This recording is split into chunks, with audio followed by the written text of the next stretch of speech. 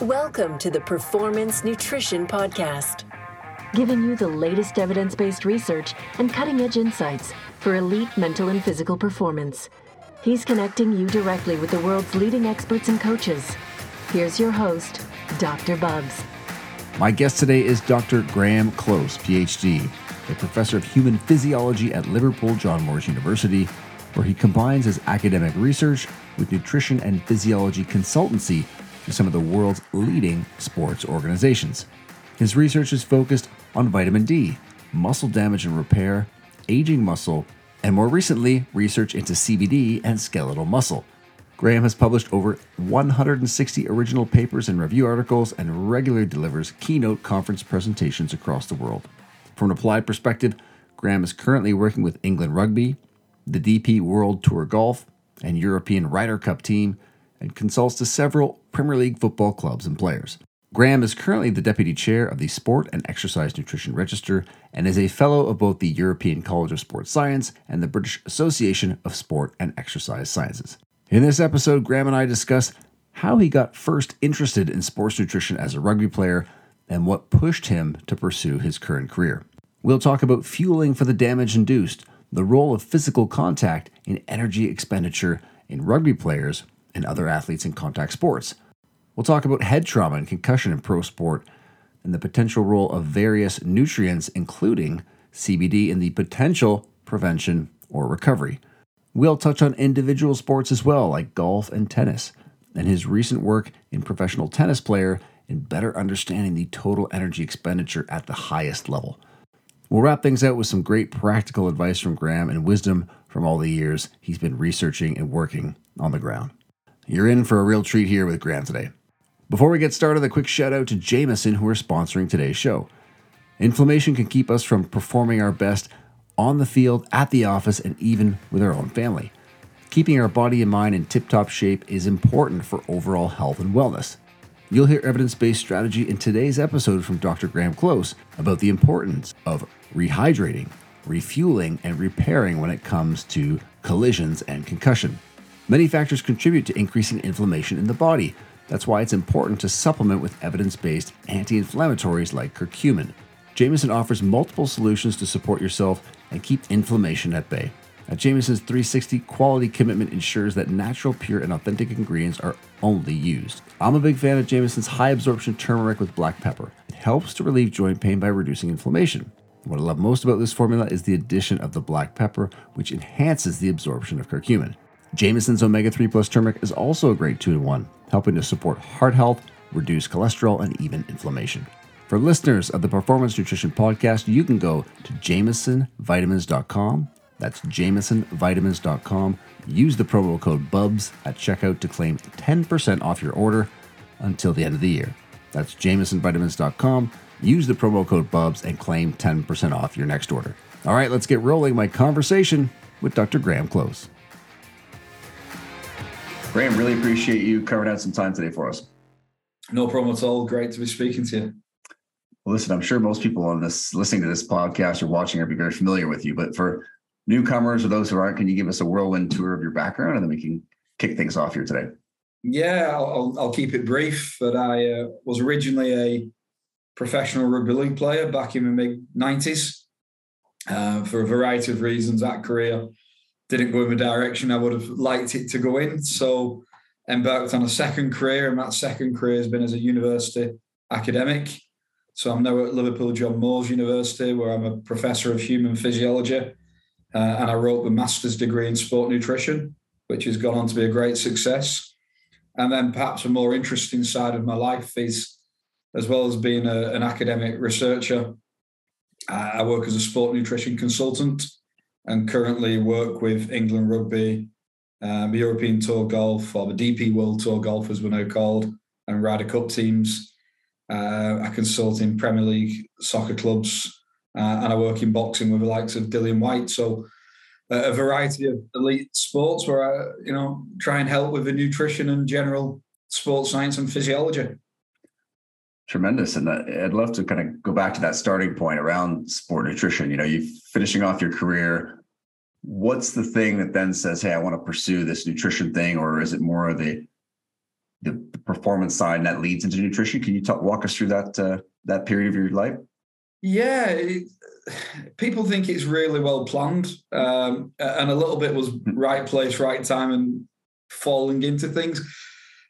Look, I always wanted to be a rugby player. I had parents who were nagging me to make sure I continued with education, which at the time I didn't appreciate how good advice that was. So they convinced me to do my A levels and go on to do a degree. And the only degree that had any appeal to me was this one I'd never heard of, as sports science. Back in '95, sports science wasn't really well known, but I saw it advertised and I thought, well, that's a great way to help with my rugby career, to understand a bit more of the science of sport. So I did my degree, and I'll be honest, year 1 and 2, I was finding it quite hard because I was a full-time rugby player. So I was training at 5:30 a.m. in the morning in the gym through to university, doing a day at university, then back for training in the evening, and sometimes shooting off during the day for training midday. Yeah. And I actually developed a reputation with who went on to be a head of school of somebody who fell asleep a lot in lectures, but he had no idea that I was for good reason. A pro player, so I was getting my head down. And then I got some lectures by Professor Don McLaren, who some people may have heard of. And Don was a professor of sport nutrition. He taught the metabolism side of things. And I guess Don lit a flame in me back in about 97 that still hasn't been put out. And that flame was about how nutrition affects everything, your metabolism, your physique, your physiology, and actually by making changes to your nutrition, how you can have profound effects on performance. So I went on to do a PhD with Don. Don's retired now. He's still got emeritus status at the university, and I'm still good friends with Don, and I'll still use Don as a mentor and to pick his brains on a few things. So yeah, I can put a lot of it down to Professor Don McLaren. Amazing. I mean, it is something, isn't it, to see that progression? I mean, doing my undergrad in the late 90s, interested in nutrition, to see the arc of where it is now compared to, like you said, of trying to sort of find individuals and things that, when you see that progression, what do you think? I think it's great. I look back at when I was a pro player in the mid-90s, we had no idea. I think about some of the things that I could have been doing a lot better. And I use an example a bit in my teaching that we had a coach in that era who we'd just gone full-time professional, but he wanted to make sure that we didn't go soft. So wanted us in the gym at like 5 a.m., even though we had all day, which kind of worked for me because I was able to go to university and come back and etc. But after about a year of training, not only had I not gained any muscle mass, I'd lost weight. And when I look back on it now, it's quite obvious why, because I was obviously not eating before the gym. Straight after the gym, I was getting the carb. There was no protein shakes in that era. So driving through to the university, attending my morning lectures, maybe getting some food at lunch, bombing back to the university. And I just wasn't fueling that training needs anywhere near enough. And I don't think it's any wonder that by the age of 21, and I had 6 or 7 knee operations, and my body completely falling apart. I put a lot of that down to really poor nutrition, that they kind of knew what they were doing in that era when it came to training, but had no idea when it came to nutrition. So I'm delighted to see the change in our industry now. And even the academy players and the youth players coming through the system, that's probably what makes me the happiest, that they're getting the right support. So from the age of 11, 12, we're making sure that people who need nutrition education are getting it in a relevant way to them. Yeah, it is. It's tremendous to see that change and that difference. And, if we pivot there and start talking about some of your work in sport, and obviously we hear a lot about fueling for the work required and working in contact sports like rugby, fueling for the damage induced. Can you talk a little bit about, obviously through your career, but through your research, how collisions impact energy demands? Because when we think of the translation to American football, to ice hockey, to all these sports where, it is obviously playing a key role, and it's oftentimes can still get missed. Yeah. So the second paper you talk about, what we call fuel for the damage induced, was kind of pinching my colleague James Morton's fuel for the work required. Yeah, exactly. Nicely done. So James published that data, which I think has been amazing. And I was proud to be involved with that with James, where for many years, we've grown in our department to think about carbohydrate in a very much a periodization strategy. And you've got a group of people who are saying that carbohydrates are all evil and that's why we're overweight. And then another group of people saying athletes must live on carbohydrates. And what we've realized over years is actually we need to fuel for the work required. So there will be certain days where I go quite low on carbohydrate, and then other days where we really ramp it up, particularly the day before a game. So we were carbohydrate loading, but maybe on our low training days, we're a little bit low. So that was, I think, a little bit game-changing and really changed the way that a lot of people think about carbohydrate in sports. But a follow-up to that, and it was work from James Hudson, who's my PhD student, who's, again, a former rugby player, now the nutritionist for Gloucester Rugby in the UK.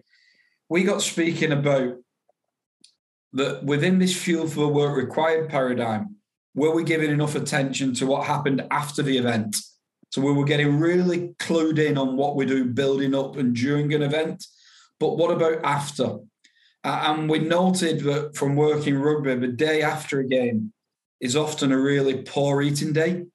And that's partly because you feel like you've been run over by a bus and you maybe want that little bit of extra time in bed. Some comfort foods. Correct, yeah. So you comfort foods or even skipping a breakfast because you want to stay in bed or whatever. And was realising that does the body actually need more on that time? It makes perfect sense. So James managed to get the Gloucester rugby team to come in every day of the week to get the metabolic rates measured.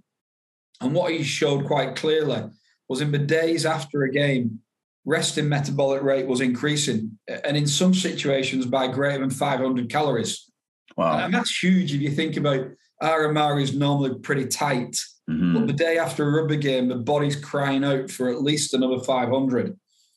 So we followed that up then with some novel metabolomics techniques. So for those who aren't familiar with metabolomics, it's the latest probably in the omics, where we've gone through genomics, studying the entire genome, proteomics, and now we're into the entire metabolome.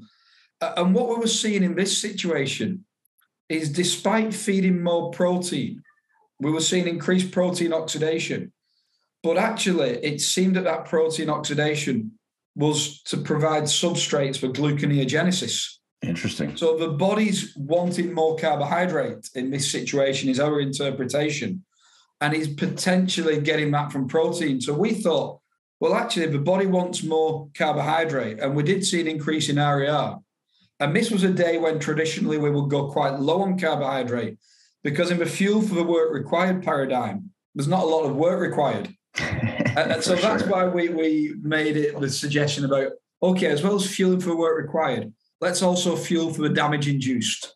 And that immediately changed how my mindset and how I tried to feed the rugby players. And I think it would be important for things like NFL and other collision-based sports where the day after a game, we know there's an increased caloric requirement, but also the metabolomic work we do is suggesting, as well as keeping protein high, we probably have made a mistake in the past by ramping protein even higher.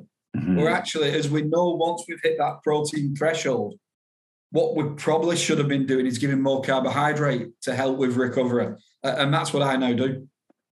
It's fascinating stuff, especially when we think of a season. I'm thinking of an NHL season, 82 games, or an NFL season, obviously in rugby. For the coach, the practitioner listening in on that day after the game, just as you said, you feel like you've been hit by a bus. What are some of the strategies then to help get the guys and gals even who are, the appetites may be down? How do we then get extra carbohydrate? Does it matter if it's coming more in simple form? Like what are some of your go-tos? Yeah, I really don't think it does matter if it comes in simple form. And one of the things that we've tried to do is take the players on a recovery journey. So what we'll do is obviously have a food in the different stations, but make sure we'll make a little bit more emphasis that they visit. But obviously they go to a protein station, so they get their omelettes. But then there may be a a specific recovery station next, which will be, we might have 3 different shots, but all carbohydrate based, but with one with berries. We might try and have one with a bit more greens based. So almost make it a little traffic light system, a red, amber, green, but it's just a neat way of getting 3 little shots into them with different nutrition that we think will be good. We might put things on that are a bit more fun on that day. We will always have a big recovery smoothie that we use. And we try and make that day a bit of fun as well. And we might even finish with like a relaxation station where in the summer it might be an iced latte and even a little bit of carrot cake or something like that. So just by trying to make that recovery process a bit more fun, we might, if the weather's nice, take it outside and have some fun activities outside as well. We might have the saunas and the ice baths outside with the food all next to it on this recovery station. And we find then that by making a bit of fun and making a thing of it, the players spend more time in that world, and then they'll be snacking and grazing. And then we can really make a big effort to actually get them out of bed and get them into the recovery process. And we found that's had a great effect. Tremendous. I definitely want to come back to that sort of, creating the atmosphere and the fun piece, because it does play such a big role in food. What would your suggestions be for certain sports where the athletes have an off day the following day, and so they're not coming into the facility and they're at home? And so for the practitioner then sort of providing suggestions, appreciate it might be a little bit similar to what you suggested there, but are there ways that you might think about it of saying, okay, how are we going to help this athlete who's, tired and wants to sleep in to get that extra energy? Yeah, I think education, and I'm going to say that being a university academic, everything's about education, but I think an awareness that, Luke, as much as you probably want to stay in bed and rest, the best thing we can do is get you up and get you moving and get the nutrition into you straight away. And then we can start to look at, even if you're from home, whether it's relaxation, ice baths in your own house or whatever, but just an education. And then just pitching it in that same way that I said about, Luke, what we're trying to achieve, and whether we go with the 3 hours of repair, rehydrate, replace, or whatever system you want to come up with. But just an education that, Luke, we want to repair the muscles, so we want a good protein source, so knock up some omelettes or something like that. We obviously want to rehydrate you, so making sure we're getting some good liquids.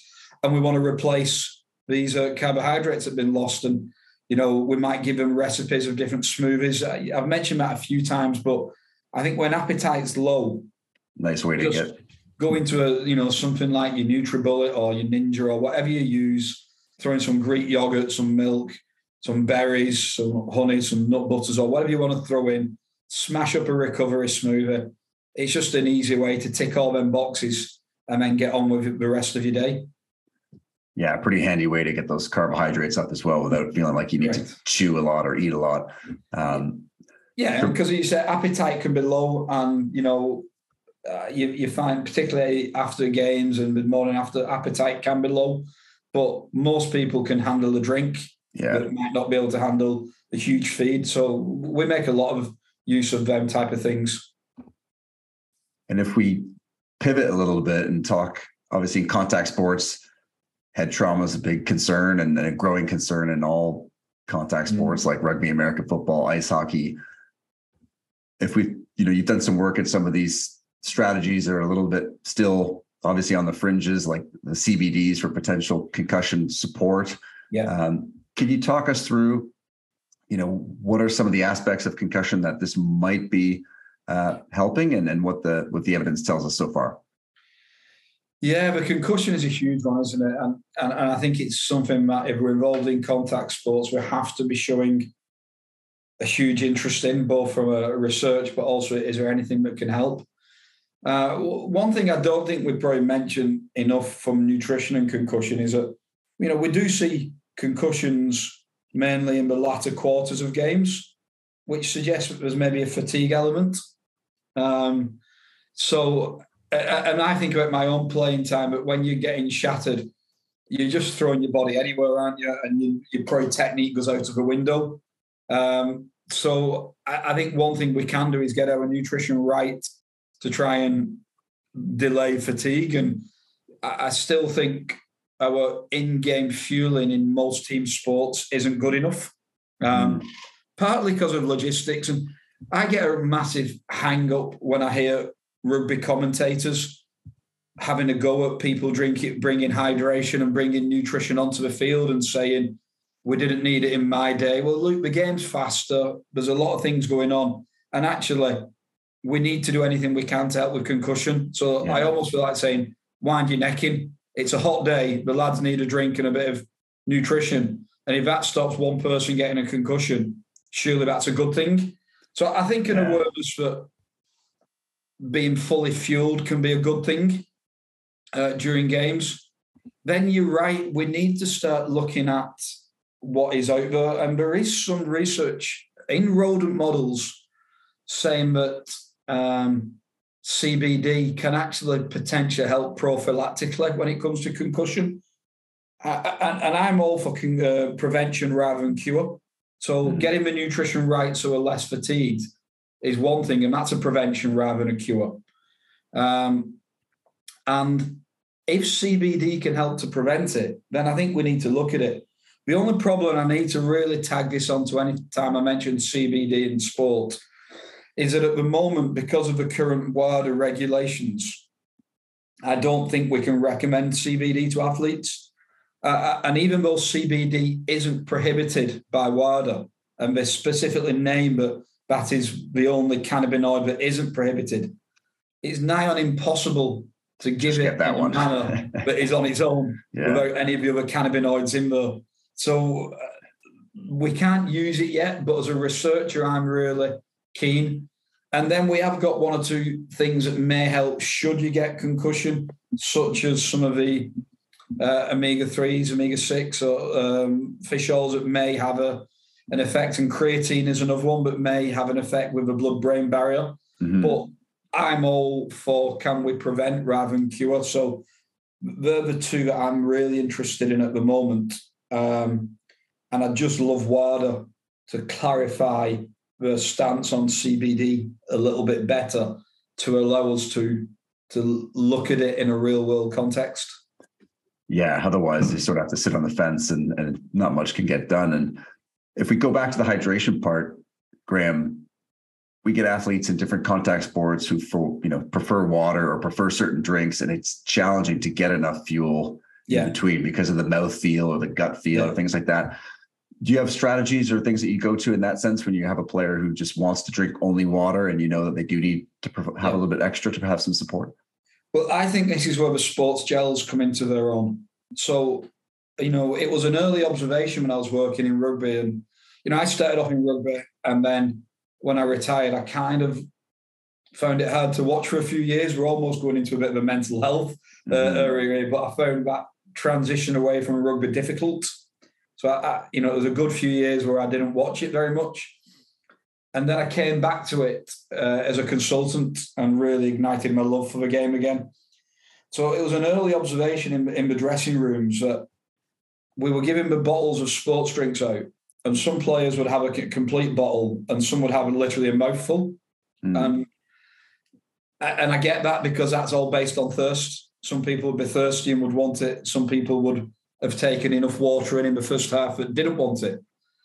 So I came up with the idea that maybe what we should be doing is just putting either water or electrolyte solutions into the bottle and actually getting our carbohydrate dose in gels, because it's an easier way to monitor it. Most people wouldn't have half a gel.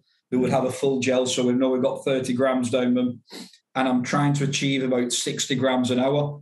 So if I can get a gel into my players after the warm-up and then one at half time, I've achieved that 60 grams in the first hour, then I can try and get another one into them halfway through the second half.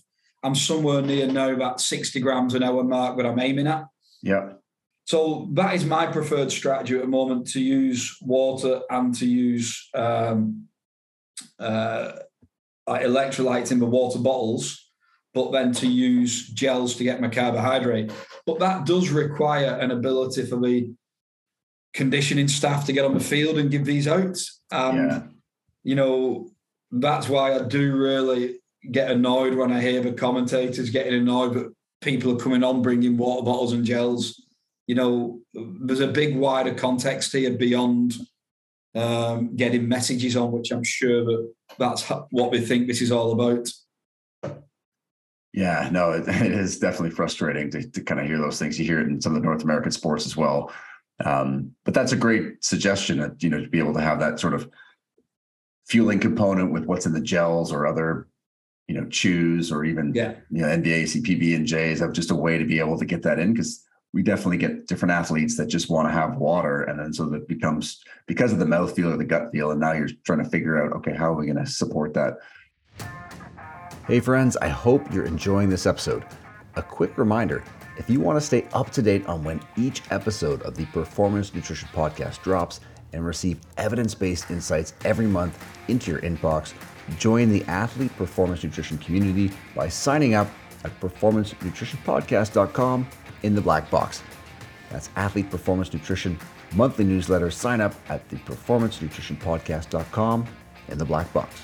All right, let's get back to the conversation. I'm interested to touch on that continuum between, concussion and mental health and a lot of contact sports, because we see, again, in the NHL or the NFL, college football, a lot of the collisions as you get on in years, not even too far down the road, we have challenges in mental health, and there's obviously greater awareness, which is great. We're picking up on things more, but, from your lens and working in rugby, how do you see that in terms of the support for mental health or the actual, real needs of the players? Because obviously they're not just dealing with the pressure of the sport, but now with this whole living life and online and social media, there's that whole side of things for our young athletes, right? Yeah. Do you know what? I'm glad I'm not a young athlete these days. If I'm being honest, I think social media has done a lot of great stuff, but I also think it's done a hell of a lot of bad, and it must be so hard for an athlete to escape these days. I think if I was an athlete these days, I probably wouldn't be on social media. I'm sure the sponsors aren't happy about that, but I don't think I would from that side of things. But what I do think and what I've seen is a huge improvement over the last few years. So even on things like the concussion protocols that we're seeing in rugby now, that, we're much better at getting people off the field if they suspect a head injury and getting them assessed. I think about my playing days, and I remember being knocked out. Well, I don't remember. I remember being told about being knocked out twice in one game. So I got knocked out, came to the sideline, told the coach I thought I was good to go back on, went back on, and within 10 minutes I've been knocked out a second time. And thankfully, things like that don't happen anymore. If someone's clearly been knocked out, well, they're off and that's it. And if someone's had a head injury or head knock, and even they've not been knocked out, but somebody on the medical team or the referee even thinks that was a heavy contact, they're off for an assessment. And if they fail their assessment, regardless of what the player wants, because the player always wants to be on the field, don't they? Yeah. They're off for their own protection. And then we've got a really good graduated return to play protocol and everything like that going on. So I think we're a lot better at handling the head contacts. And then even from a mental health perspective, there's charities now, like in rugby, in rugby league, there's a State of Mind charity that I know people like Danny Sculthorpe, the former player, is doing some remarkable work in, where there is a support network available for players now to speak about mental health. And I think that's probably been long overdue. Probably still has a long way to go, probably because of funding and things like that. But there is unbelievable improvements over the last 20 years, and particularly in the last few years. So I think we're getting there, is what I'm saying. Yeah, it seems like the access part is really key, because when you look at some of the ice hockeys or American football, imagine obviously rugby's got a drinking culture as well, where that's the thing that athletes and any individual might lean on more, is just, consuming things like that to sort of numb pain, numb discomfort. And we see, unfortunately, rates increasing. And I know obviously the NHL with the painkillers, that combination can be pretty intense. So it's, really great to see that that's coming along. Do you see that sort of arc? You touched on it there, but is that starting to shift a little bit? I think there's an awareness now that the painkiller side of things can be an issue. quite strong opiate, like tramadol, opiate-based painkillers were often prescribed, and I believe that's a lot less now. It takes. I think that's a big improvement, and again, that's why I'm interested in things like CBD as a research, because some of the players who have tried it tell me that they feel better from a pain perspective with far fewer side effects. So if we have got a product there where it can help with pain management, and it's got fewer side effects and less addictive, then I think we've got a responsibility to explore this. And I think if CBD came from any other plant apart from the cannabis one, if we just discovered a new plant that had all these potential, because we forget that, a lot of pain medication comes from plants, doesn't it? Like aspirin comes from white willow bark. There you go. Salicylate tree bark, and tramadol from the poppy. Opiates, and so a lot of our medicine does come from that. It's just that marijuana was known for something else before it was known for what we're now looking at it. So, I think we've got again, I keep saying I think we're getting better. I think we've got a long way to go. I think players have been more sensible, but we also can't hide away from the fact that, as I've said a couple of times, you feel like you've been run over by a bus. And sometimes, pain-killing medication, it's required. It's an absolute requirement. If you want to, you'll hear some players, particularly at the back end of their careers, will tell stories about actually having to get the partners to help them get dressed in the morning. You can't physically put the socks on.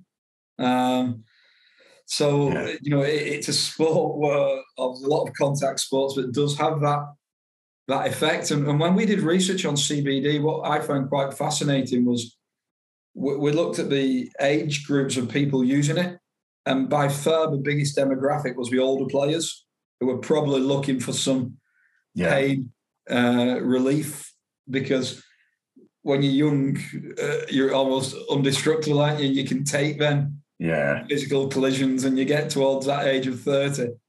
And starts to take a little longer. Yeah.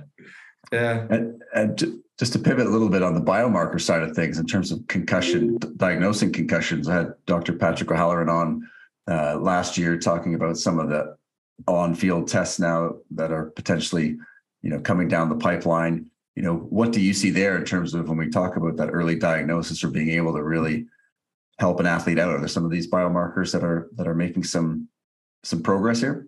I hope so. It's great that you have conversations like that. My reading is we're not quite there yet.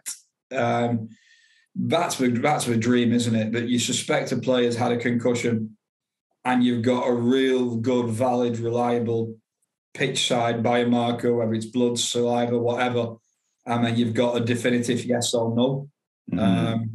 At the moment, we're using these like memory recall tests, which I believe are very good. But, there must be some false positives, some false negatives within that. If we can get a really good biomarker, that has to be the future, doesn't it? Yeah, it would be tremendous for sure. Fantastic. Well, if we go over from contact sports to individual sports, just appreciating what an athlete does is a huge part of the picture here, isn't it? In terms of fueling and supporting, and certain sports, we're still just scratching the surface. So when we talk about things like tennis, you've done some work there. Obviously, until recently, still a lot of guesswork, equations, trying to figure out how much work's actually being done. Can you talk a little bit about some of that work of trying to just assess for that total energy expenditure and really figuring out, how much our elite professional tennis players are actually putting out on a day-to-day basis? Yeah, we've done this in a lot of sports, but we've developed a little bit of a model at Liverpool John Moores University of this PhD practitioner role, whereby we put one of our talented students into an elite organisation to work as a sport nutritionist. So that's a practitioner side, but at the same time, be a researcher and, work towards the PhD, the doctorate, but also answer some fundamental questions. And one thing I always start off with is the basics. And it's fascinating in how many sports we're maybe trying to ice a cake and we've not baked the actual cake yet, for want of a better analogy. For sure. So there's loads of sports where we work in where we don't even know the energy expenditure. So you mentioned tennis, but one I'll come back to first was golf. Yeah, I was going to say that's some work that I'm currently doing. It's a similar thing. And I read somewhere in one journal article suggesting north of 2,700 kilocalories energy expenditure for a game of golf. Now, if you put that into some kind of context, ballpark figure, you use about 100 kilocalories per mile running. Mm-hmm. So a marathon's about 2,600 calories to run a marathon. But does anyone really think that a game of golf is more energy expenditure demanding than running a marathon? You know, I'm a speed golf's the only one that might be close, but otherwise it's not even close. It's not even close. So, you know, it's just some like throwing out numbers. Throwing numbers out there with probably inappropriate technology. So we've tried to measure it better. And we're coming up with more like 600 or 700 calories, which is just more than what it would be to go for a 4-hour walk, which for me makes much more sense. But it's the expenditure of golf is similar to walking rather than running a marathon. And I know you said individual sports, but I'll give another example. Well, I was going to say there, Graeme, that probably explains why John Daly's bag of M&Ms every 3 holes leads to a little bit of an excess at the end of a game, right? Correct. And, you know, yeah, it's a great point. Why is that important? Well, if you're a recreational golfer using golf to help with your health and body composition, well, actually, you need to be aware that that's only 500, 600, 700 calories. So that rocking up in advance, having your bacon butter, 3 Mars bars, kind of Coke, and then a burger and chips at the end really isn't going to wash. And what if you're riding, Graeme, and in North America drinking 3 or 4 pints? I mean, correct. Energy expenditure is going to be a couple hundred calories. I want to get them on the similar techniques that we use in a golf cart, and then see how low that would be. Wow. So that's why we're interested in this. And I'll jump to soccer for a second. Mm-hmm. We wanted to do that same study in youth football players, so like the 13-year-olds. And this was part of Marcus Hannon's PhD, another PhD practitioner. Yeah, we measured that the energy expenditure of the youth soccer players was higher than the first team in some situations. Mm-hmm. So we got 13-year-olds in some situations needing 4,500 calories. And then you think about that also needs to include a school day and everything that goes with it. And it's really hard to achieve 4,500 calories of healthy food in a 13-year-old who's at school for 7 hours. Mm-hmm. But a really key observation. So what we did then at Everton Football Club was came up with a concept of what we called a pit stop and a grab and grow. And the idea of a pit stop was as soon as these kids got to training, we give them this huge high energy shake. So nut butters, yogurt, maybe put some avocado in, honey, fruits, to try and help with a pit stop. Yeah. And then before we let them go, we give them a grab and grow, not grab and go, a grab and grow.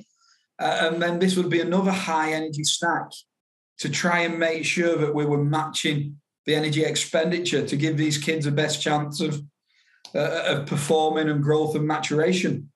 And in a similar study, we're doing this now with tennis. So I always try and get back to the fundamental question, which is, are we balancing expenditure? Are we getting enough of the right type of macronutrients in? And generally, I find that if we get that side of the equation right, the part that people worry too much about, the little fine details and be on the right supplements and that, do you know what? It really is icing the cake, and let's bake it first and get the calories right and the macronutrient balance right. And if we get that right, we're 9/10 of the way there. Yeah, 100%. Totally agree. And Graeme, how do you balance out, with parents, obviously 2/3 of the population overweight and obese, they're hearing all these messages. And so they struggle with context. And so when we say, hey, you're a young athlete, basketball is the same, we need to get 4,000 calories and here's some of the foods. And that, there's often a struggle for the parent side because it's so much more food than they eat or whatnot, and to get to those levels. How do you, from an education standpoint, from your side, do you face some struggles with parents on that side of saying, well, we need to feed this much because look, we've just shown you this, your kid needs 4,000 calories. But there might be some apprehension there. You can do in certain situations. And I'm going to go back to a team that I used to work for again as an example, I think, of excellent practice, which is Everton Football Club. Now, Everton were brilliant at liaising with the parents. The parents even there was a section of the website that they employed somebody within the club to be the parent liaison officer and everything like that. And we would try and educate the parents as well as educating the players. And Everton were really good at liaising with and understanding the importance of that relationship. Mm-hmm. So it can be done. It just takes a little bit of effort from the organisation and a realisation of how important that is. But I think Everton, in many ways, were ahead of the curve, by for sure funding the PhD to look at the energy expenditure of the kids and spending time trying to educate the parents and allowing the nutritionists to give presentations to the parents. So whilst the kids were training, do some workshops with the parents, etc., and offer one-on-one consultations over Zoom with the parents as well as with the players. So yeah, I think it's a really key relationship, and one that if you put enough time and effort in, will really pay dividends. Yeah, it is tremendous how, just like you said, allocating those resources, parents can feel that. They feel like there's a level of commitment from the club to want to be able to support their kids. And so it's amazing how that, from a compliance standpoint, from an education standpoint, you just get the ball rolling in the right direction is fantastic. And whereas some other sports, or if athletes aren't to that level, it can be sometimes a challenge when parents are just getting a leaflet from somebody or reading up on their own, and there could be some struggles there. Yeah, and we've seen a big push over the last few years of infographics, which I basically call wallpaper, because I think they look great, but I'm never convinced that that's the way you educate somebody. But you put a poster up saying this is what you do, so where the parents can be sat around, we can put these infographics up. Does it really result in a behaviour change? Does it really result in education? And I don't think anything beats sitting down in front of somebody and speaking and answering questions and engaging. So if I was to put one bit of advice to people, whether it's for players, for parents, wider support staff, is face-to-face conversations for me is how we educate. It's not by throwing up a few posters and thinking our work is done. Yeah, it's amazing how face-to-face is, the human contact is still key, which is good to see. Now, as we get to the back end here, a few questions for you. As we shift gears a little bit, learning through failure is obviously a big part of the learning process. And so for yourself, thinking back on your career, what are some of the bigger lessons learned through some of the challenges that you face? What comes to mind when you think about that? Yeah, I think about James Morton, because I told James this story, and now he uses it all the time in one of his presentation skills lectures about my failure. I think he calls it Graeme's near miss. It was one of my early consultancies over in Munster Rugby in Ireland. And my opening address to the players, I'd put together a presentation, and it was basically a third year sports science lecture. When I look back on it, the slides were horrendous. I was talking about amino acid oxidation. It was horrendous. And I can't remember if the projector broke or my 15-minute slot got put down to a couple of minutes. But whatever it was, I wasn't allowed to give that presentation. And in the end, I just had to stand in front of them, introduce myself, and explain what my role there was. If I'd given that, it probably would have been the start and end of my sport nutrition career. It was horrendous. And now if I get the chance to give presentations, the 5 minutes of one or two slides, virtually no science, and really just trying to simplify the advice down So I think that's probably the biggest lesson that I learned quite early on, is that whilst as an academic or whilst as a practitioner, it's essential that I know the science. Otherwise, I'm a blagger. What the player needs to know is a real simple, practical messages. And they need to know a why, but in a very simple way. Mm-hmm.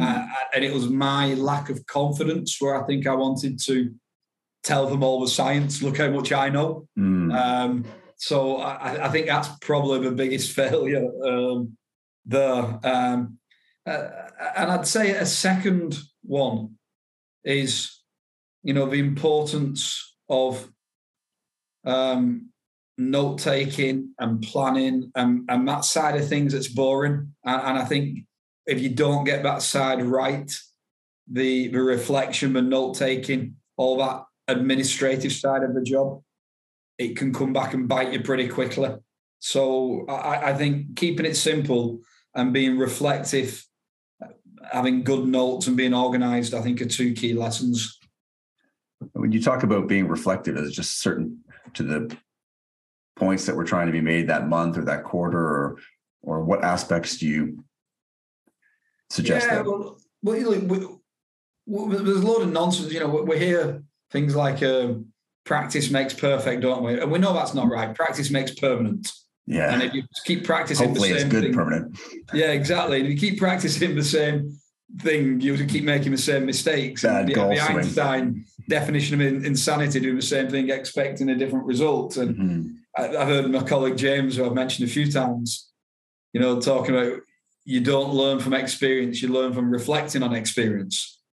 And, the more I've worked in this industry, the more I realise that, work does operate, or sports science does operate very much within an echo chamber. And until you challenge yourself and look for people to challenge you and reflect not only on yourself, but reflect with other people, then actually what you can just end doing is a lot of repetition. I'm very fortunate with England Rugby. I work with a team, like it's coming from the boss that just won't let you sit still, won't let you not try and advance and get better and reflect. And that is driven through the entire culture with England Rugby. So I think that self-reflection and reflection with peers and being open, that open mindset to say, is there a better way? And can we do things better, and accepting that rather than taking it as someone having a go at you. Actually, there is always a better way. As much as you think you've got the perfect way of doing something, there has to be a better way to things develop. So I think that open mindset is, and that's maybe one of my blind spots. I have two big blind spots. I know it. I work a lot with good sports psychologists like Martin Littlewood, who does the personality profiles on you, and that mindset of where I know I've got a great way of operating. I can get a little bit, no, that's how you do it. And my second blind spot, being an academic, is waiting for the research, where sometimes in the elite world, we need to be a little bit ahead of it, because by the time the research is done, everybody's doing it. And I know that's a huge challenge I will always have. On one breath, I don't want to be called out for doing unproven practices as an academic.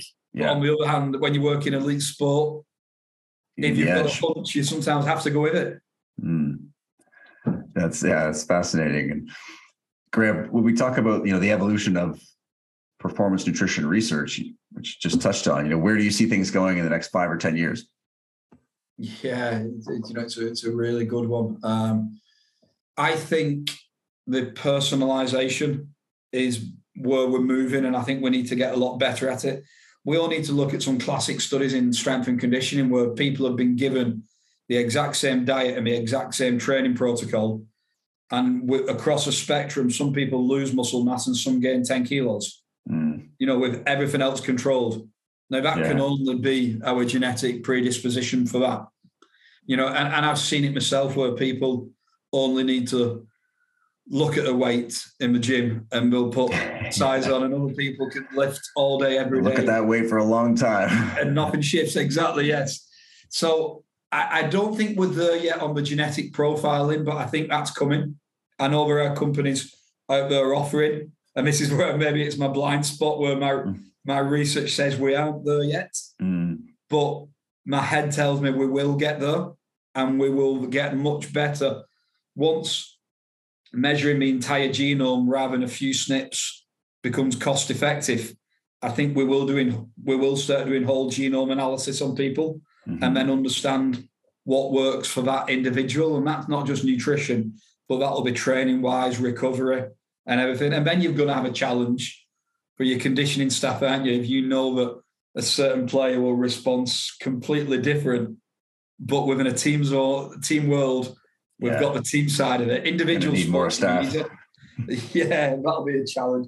But I think that's where we're going. The very much the individualized side. We're going to be doing a lot more blood testing, a lot more analysis, and we're going to get a lot more prescriptive to the individual rather than what we've read works as a whole using means and standard deviations.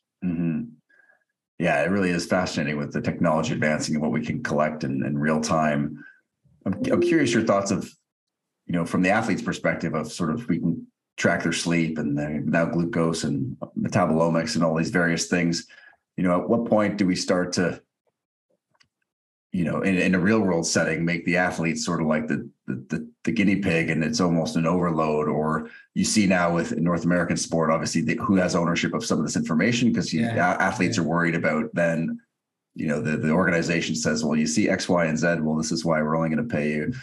So just obviously it's a huge area here, but just curious your thoughts there. There's huge moral and ethical implications here because when I said if you do a genome and say eventually we can work out that someone's got a particular genotype that would make them more susceptible to injury, would an athlete want the club to know that when that could affect contract negotiations? So you're exactly right. There will be lots of moral and ethical and sides of this that need fully teasing out. And at the moment, what I always say is that anything that we test on a player has to have a benefit to that individual. So if we're going to take a blood test out of an athlete, I think we need to, prior to putting that needle into the player, make sure that we've got a protocol for every single marker that we take. So if we're taking vitamin D, for example, they need to know, and I've got these protocol sheets for the organisations I work with. If your vitamin D is 30 nanomoles per litre, what do we do? If it's 50, what do we do? If it's 125, what do we do? And they need to be very aware of that and know that everything is in their best interest. And I think as long as we keep the interest of the athlete at heart, then we're on solid ground. I think if we start going down what I said, let's genotype to see how they're susceptible to injury. And if so, that might mean we'll offer a 1-year contract instead of 4. And people who aren't susceptible are getting 4-year contracts. Well, then I'm getting a bit less comfortable. It seems like an area where you could see the athletes who make considerable sums, obviously expanding their own performance staff to be able to have ownership on this information, to be able to gain that information, like you're saying, but then obviously their own squad, their own person would have sort of availability and ownership and wouldn't necessarily have to, And I'm seeing that a little bit, not so much in sports like rugby, but when I work in sports like football, where not saying money is no object, but money is less of an object than it is in other sports. You are seeing a growing number of players who do have their own physio, their own conditioning staff, their own sports scientist, their own chef, their own nutritionist, to actually putting their own team together. And I have no doubt that they will be collecting data, but now only they will see it and the private support staff team will see it. And maybe that's a way that sport is going to go on this monitoring side of things. Maybe it will be their own teams doing it rather than the clubs doing it. But it'll be a fascinating area to watch and see how this develops. Yeah, it's interesting. I see that a lot with the NBA players that I work in, similar trends. So that is very, very interesting. Graeme, appreciate you, carving out some time for us on the last one for you in terms of, you touched on some great advice already, but, for a practitioner working with athletes or looking to pursue a career in performance nutrition, what's a a piece or two of advice that you might give? Yeah, I mean, the first thing is to get qualified. I know it sounds really obvious, but, invest in yourself, invest in your qualifications to make sure that, because it's certainly the UK now, to work in nutrition, you need to be at master's level to get on the sport nutrition register. So invest in yourself. Work on your people skills, which I think is huge. Just don't be scared of cracking up random conversations with people. Go and help people. Offer support to people. Go and volunteer. So whilst you're at university, really work on your people skills. Because when I see people at master's level come to me on almost week one, I can predict which ones are going to have a successful career. I'm wrong occasionally, but it's generally them who you can just warm to straight away, and they've worked on the people skills and they're not scared of just going having random conversations. Often them icebreakers when you're working in elite sport, you need that confidence to just go and speak to people. So I think work on them people skills, get qualified, and, like I said, offer your time for free early on while you're training. Try and help. If you've got a friend who's running a marathon, why not try and help them and get some experience and see what you can do. And then it's about staying on top of the literature. Don't think that once you're qualified, you know it. And it's never been easier, has it? So even it's never easier to gain information. Podcasts, we've never been able to access better amounts of information. But on top of that, I think that's also made people lazy. And you can't get your information off a tweet. Don't follow somebody on Twitter and think you've got your information. You still do need to get back to the journal articles. And I would also say be careful who you are following on Twitter.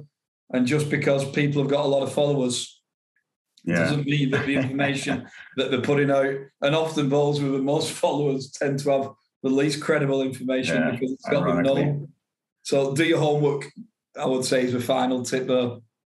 Tremendous. Well, Graeme, really appreciate you carving out the time. I'm sure most people know how to get in touch with you, but where is the best place to stay connected with yourself and all your tremendous work at Liverpool John Moores? Well, I probably spent 15 minutes of the last hour bagging social media, but you can get me on social media.